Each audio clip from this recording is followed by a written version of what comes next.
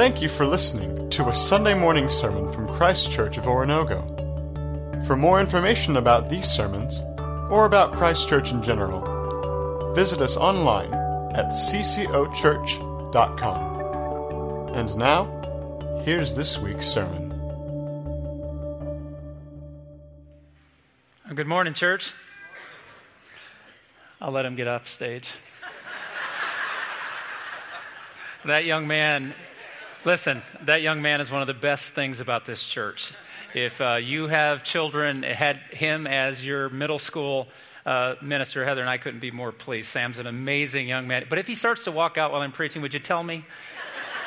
Because he about scared the life out of Natalie, and I don't want that to happen while I'm preaching.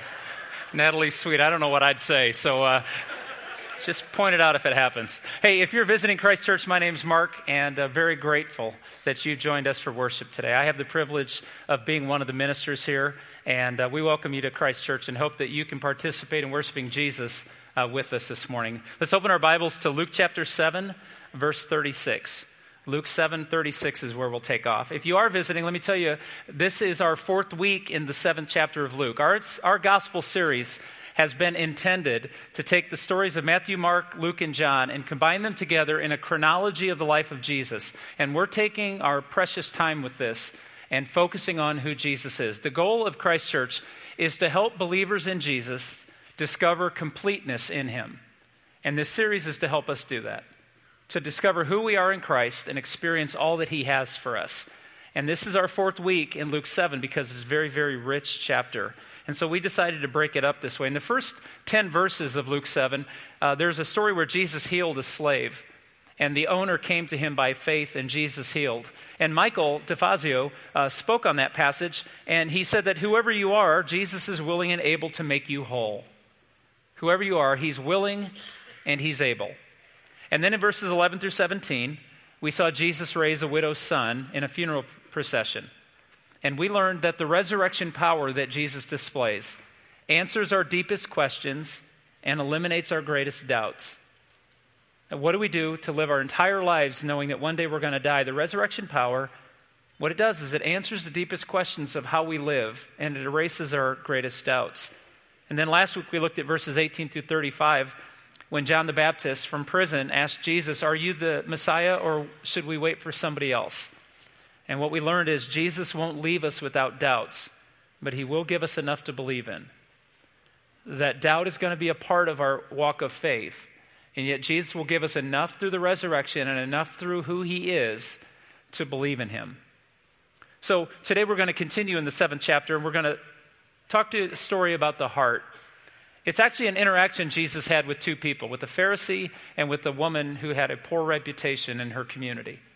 And we're going to see in this interaction what happens when our hearts are hard. So we're going to talk about the symptoms of a hard heart. You see, there's a medical condition called hypertrophic cardiomyopathy, HCM. Now, what's fascinating to me is I was talking to two of the doctors in our church, and I said, here's what I'm thinking about doing. This hardening of the heart spiritually has its equivalency to a degree in the physical realm. Now, what's fascinating to me is two different people who have this condition that were in first hour came and saw me in the hallway and gave me a hard time over it. And they're like, you were talking about me, weren't you? And what the doctors did to help them with their condition. But this condition is where the heart muscles become thick, and so thick that it's hard for the blood to leave the heart, forcing the heart to work harder to pump blood, and it makes it harder for the heart to relax and fill with blood. I think it is the equivalent. When I'm talking to you about a spiritual hard heart, I'm talking about a heart that has become so stiff to its natural need and its natural function that it can't do what it was created by God to do. And so the treatment of HCM is quite fascinating. But I want to talk to you about the symptoms of the hard spiritual heart. And how do we respond to this? And there's a moment in Jesus' engagement with mankind where he seems to address it. Look at verse 36 with me. Now, one of the Pharisees invited Jesus to have dinner with him. So he went to the Pharisee's house and he reclined at the table. It's going to be very important that those who have ears this morning hear, and those who have eyes look at the scripture and listen, because there's some detail that Luke provides that's very instructive into seeing what's taking place in the room. I want to give you the first symptom you can draw from this. A hardened heart does the right thing for the wrong reasons. Simon the Pharisee invited Jesus, this young rabbi, this new teacher that was drawing a crowd, as one of the Pharisees, as one of those who had a right standing in the community, as the teacher of teachers and the protector of the faith. You see, the Apostle Paul was a Pharisee, yet when Paul met Jesus, he would say to his audience, imitate me as I what? As I imitate Christ. Paul says, follow the example that I'm living because I'm going to follow the example Jesus gave me. The Pharisees of Jesus' day would say, imitate me, period. And so they would invite this young teacher in to assess him. And they invited him to a dinner at their house. Why would they invite him to the house? To have an opportunity away from the crowds to question him, to find out what the curiosity was all about. A dinner invitation in that day was held by the rich and the prestigious in the community, and if you were invited in, it was an A-list dinner, and you received status in the community for this. Simon did a good thing. He just did it for the wrong reason. You see, at the Pharisees' house, they would eat the right food, and they would drink the right wine, and they would use the right utensil, and they would actually know how to do that, and they would be served well, and they would be catered to, and people would gather. We're told that in that culture, because their houses weren't built to entertain like this, they would have patios or porches, which most of these things would take place in the cool of the early evening. And so the crowds would gather, like a Hollywood premiere, if you will, with a red carpet. The crowd would gather around the house to see who was invited and what they were eating and listen in on the conversation. You see, Simon had him in for he did the right thing. He just did it for the wrong reason. A second descriptor maybe of a hardened heart is they despise when things aren't done appropriately. In other words, there's a way to do it and it's my way. Verse 37. When a woman who had lived a sinful life in that town learned that Jesus was eating at the Pharisee's house, she brought an alabaster jar of perfume. And as she stood behind him at his feet weeping, she began to wet his feet with her tears. Then she wiped them with her hair, kissed them, and poured perfume on them. I want to pause here for a moment. If you're sitting here right now going, oh, isn't that sweet? Nope, not at all. That's nasty. This is a woman, one of those women. Everybody in town knew her. Everybody, knew her. Everybody knew what she did. Everybody knew how often she did it. Everybody knew that she wasn't the kind of woman invited to this party. She crossed the lines. She entered into the room, and then she comes in, and she's crying. She's not sniffling. It's not like she has an allergy. She's weeping to get a chance to be near Jesus. And then she grabs his feet. Now it says she's behind him, so imagine that Jesus is laying most likely on his right side up against a table that's not really a table. It's maybe 18 inches off the ground surrounded by these big throw pillows. Picture me on a college football Saturday lying on my couch watching television. You got the image. There's just no nachos and salsa where Jesus is. And there he's eating, and this woman comes in behind him. She's not invited, and she's that kind of woman. And then she begins to cry, and she's drawing attention to herself. And then her tears are flowing so much that this isn't a fake, insincere. She's weeping so much that tears are pouring that she's using them to wipe Jesus' feet, because when she comes in, she realizes Simon didn't take care of him. And then, if that's not awkward enough, she undoes her hair and begins to wipe between his toes the filth off of his feet with her hair. So if you're sitting there going, oh, this is so sweet, stop it. It's not. Now, I'm going to confess something about myself so you understand why I react this way to this text. I embarrass way too easily. And when I get embarrassed, my only reaction is flight.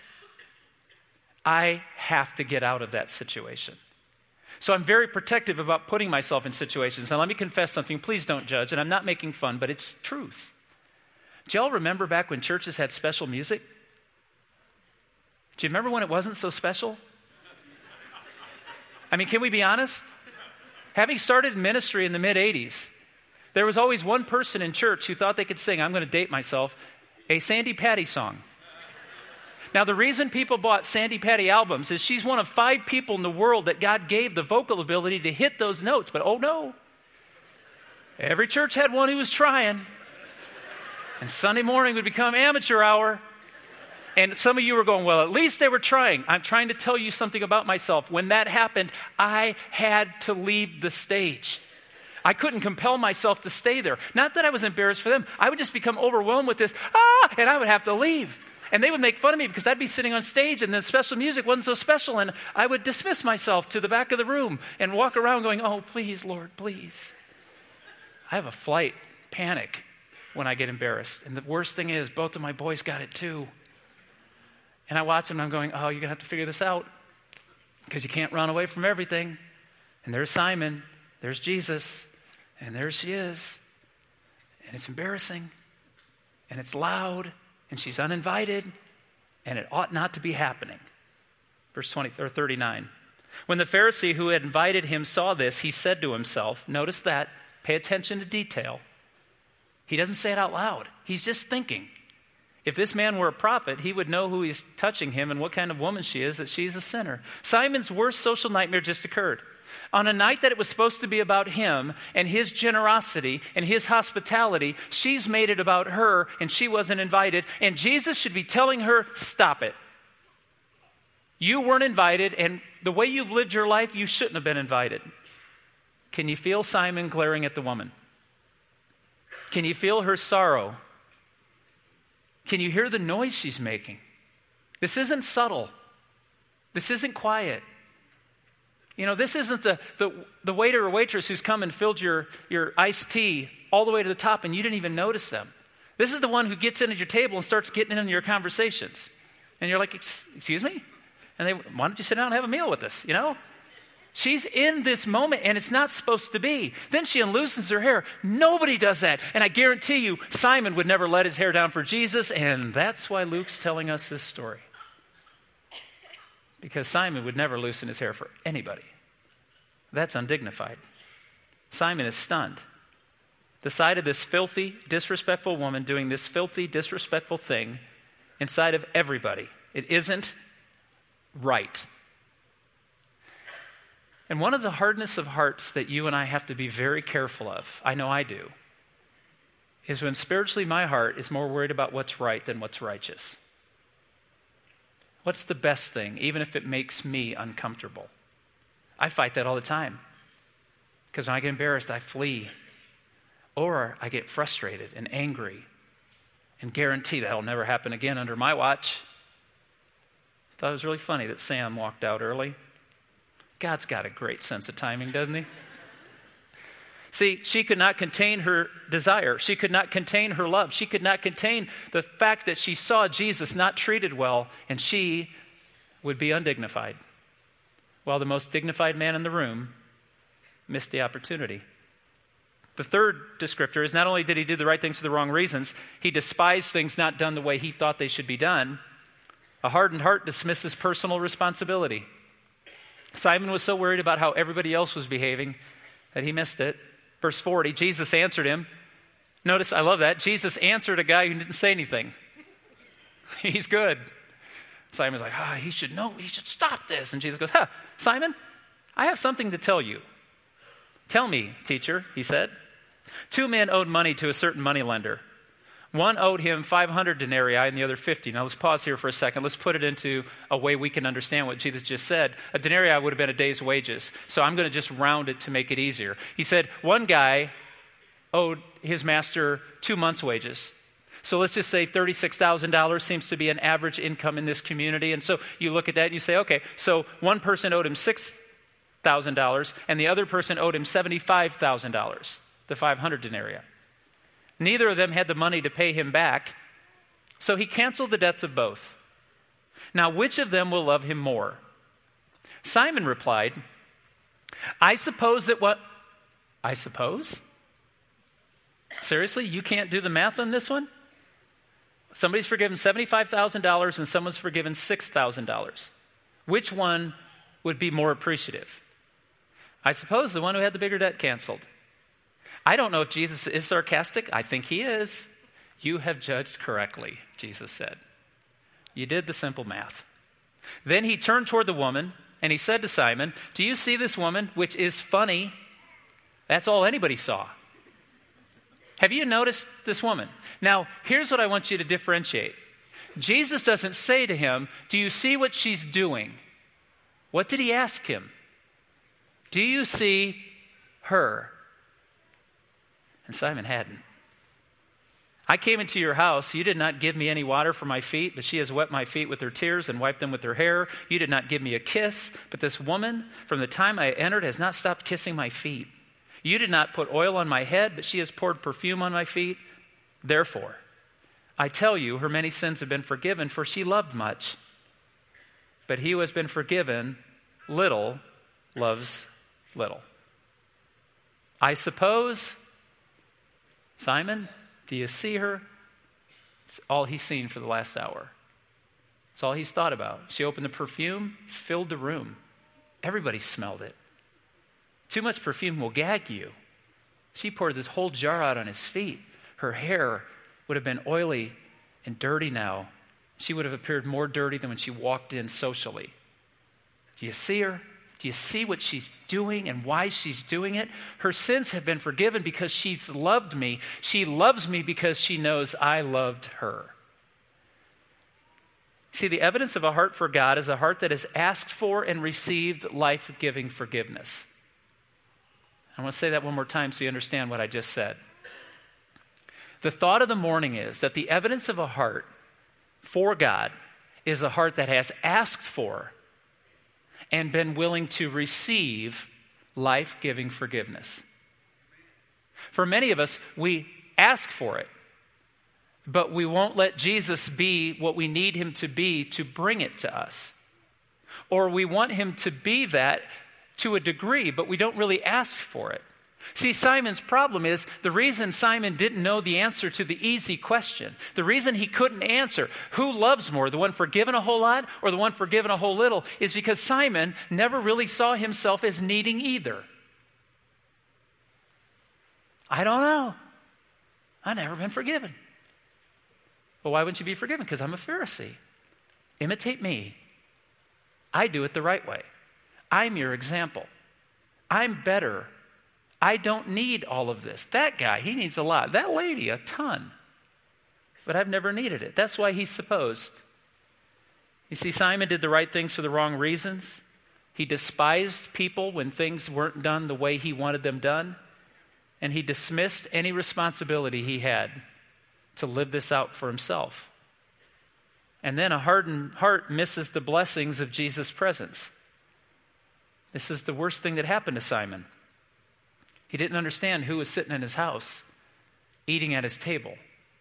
Verse 47, therefore I tell you, her many sins have been forgiven, for she loved much, but he who has been forgiven little loves little. Then Jesus said to her, your sins are forgiven. You see, Jesus said, she's loving me because she knows I love her. She couldn't contain herself. She couldn't stop herself. She went through social walls. She went through physical difficulties, and she humiliated herself so that Jesus would not be treated in any way less than he deserved.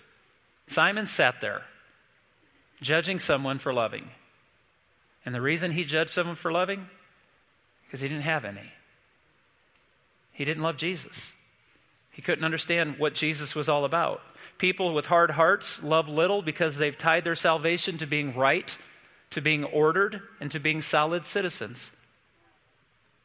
We have to be really careful, church. One of the signs of a hard heart spiritually is when you're grateful that Jesus forgives others and you've forgotten he forgave you. Or as the Psalm 51 says, when David writes that great psalm at his worst public and moral failure, he said, restore unto me the joy of my salvation. I love what the Contemporary English Version does with that verse. It translates it this way, restore to me the joy of the day I was saved. Remind me where I've come from. Remind me what you've done for me. Never let me forget how much you forgave me. You see, the evidence of a heart for God is a heart that has asked for and received life-giving forgiveness. You and I will miss the presence of Jesus in our everyday lives if we think having the right answers is the cure to our condition. And we will miss the presence of Jesus in our everyday lives if we think by doing things in a proper way makes worship about how we worship instead of who we worship. And you and I will miss the presence of Jesus in our everyday lives if we excuse our responsibility to be people of gratitude and allow others to do that for us. You see, almost every kind of human interaction is an I will if you will proposition. This is how we humans engage one another. I will love you if you'll love me. I will serve you if you'll serve me. I'll be generous to you if you then one day will be generous to me. And it's kind of our nature. I'm not saying it's good or bad. I'm just saying it is what it is. That to do something absolutely selfless takes more out of us than any other action. But this give and take, this quid pro quo, I will if you will. But here's the beauty of God. There's none of that. God says, I will love you. That's it. I will love you if you don't love me. I will serve you when you won't serve me. The rain falls on the just and the unjust. I will sacrifice for you when you will not sacrifice for me.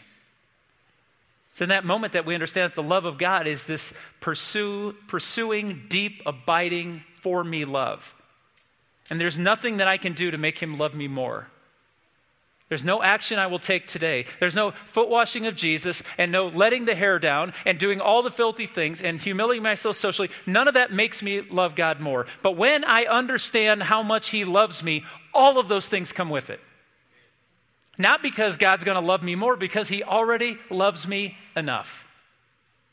She came across the wall into an uninvited room and humiliated herself publicly because she couldn't help herself.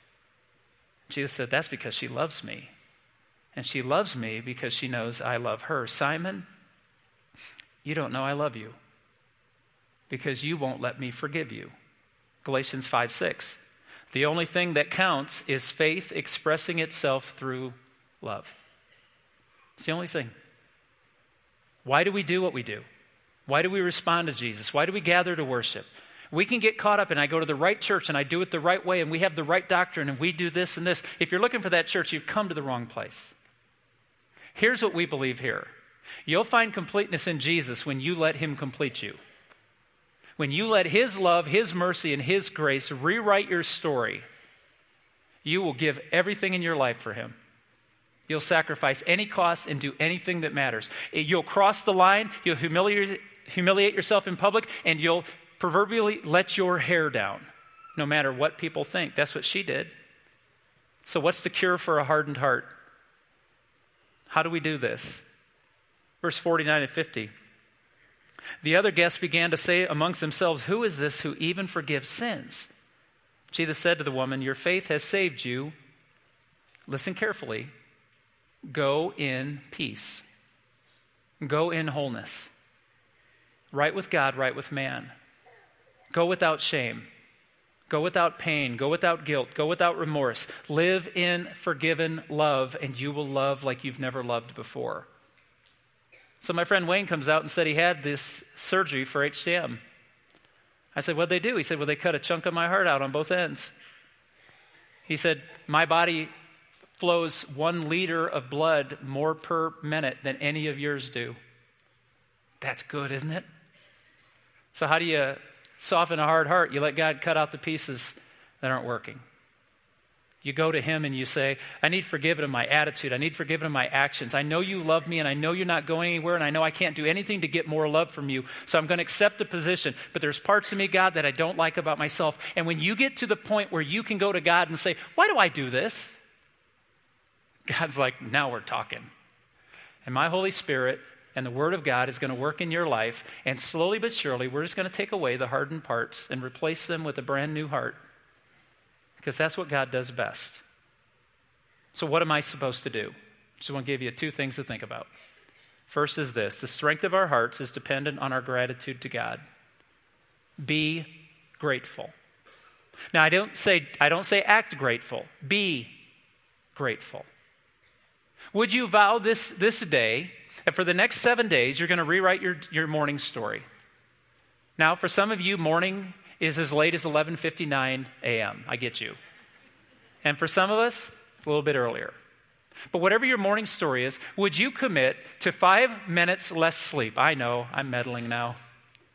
5 minutes less sleep to wake up in the morning, and before you get out of bed, or maybe you go sit in a chair, For 5 minutes, you just wake up, and every minute of those 5 minutes, you just tell God something about him that you appreciate and value and cherish. So for 1 minute, I talk about the forgiveness of my Jesus. For the next minute, and I may not say anything else, but just sit for a minute. Let my heart soften to the goodness of my God, to allow the blood to flow 1 liter more a minute than anybody else's.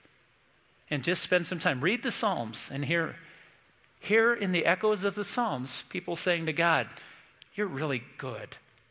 You're really generous. You're really faithful. Be grateful.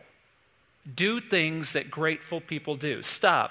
Be appreciative. Pay attention. You see, the twist in the story is that Simon didn't see himself as $6,000 or $75,000 in debt. He thought everybody else was. It wasn't until his heart would be softened that he could see Jesus for who he was. Because when Jesus said, do you see this woman? Jesus knew he didn't see her, and Jesus knew he didn't see him. You see, she gave because she believed in Jesus, and she was forgiven. She didn't care what it cost her. She didn't care who said what. Be grateful and express it. Don't just think it, express it.